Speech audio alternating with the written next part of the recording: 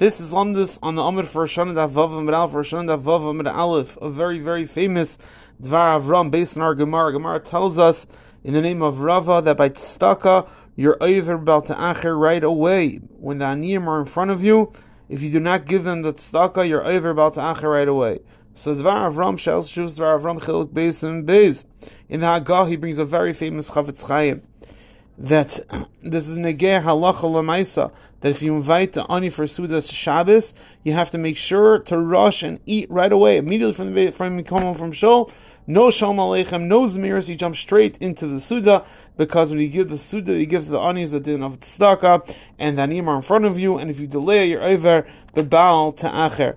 The Avram says, even though this is the psak of the Chavetz Chayim, he points out, he says the elm's not nizar. Why? Because when you invite an ani to Seudas Shabbos, your das is that when you eat, the ani is going to eat.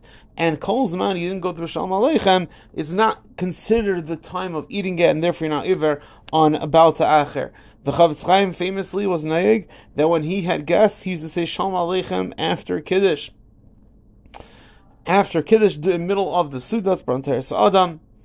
And there's also a psak in Mishnah Brura, Siman Reish Ayin Aleph Sivkan Aleph, that if a person's not hungry, a person's able to wait to make Kiddush until he's hungry, because you're already Mekadesh Kiddush Beis HaKnesses.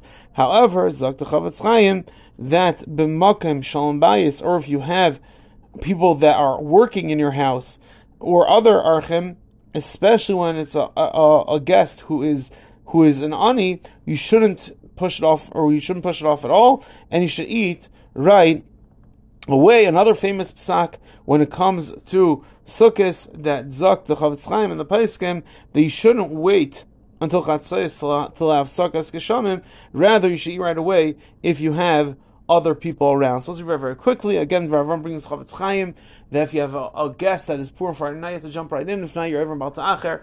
Avraham says that people aren't neg this way because people, when they invite Aniyim, their das is that they're going to do the normal course of the Suda and give it to him the normal time they have a Suda, which is after Shalom Aleichem. However, Chavetz Chayim was known to be very makbid when he had guests to sing Shalom Aleichem middle of the Suda.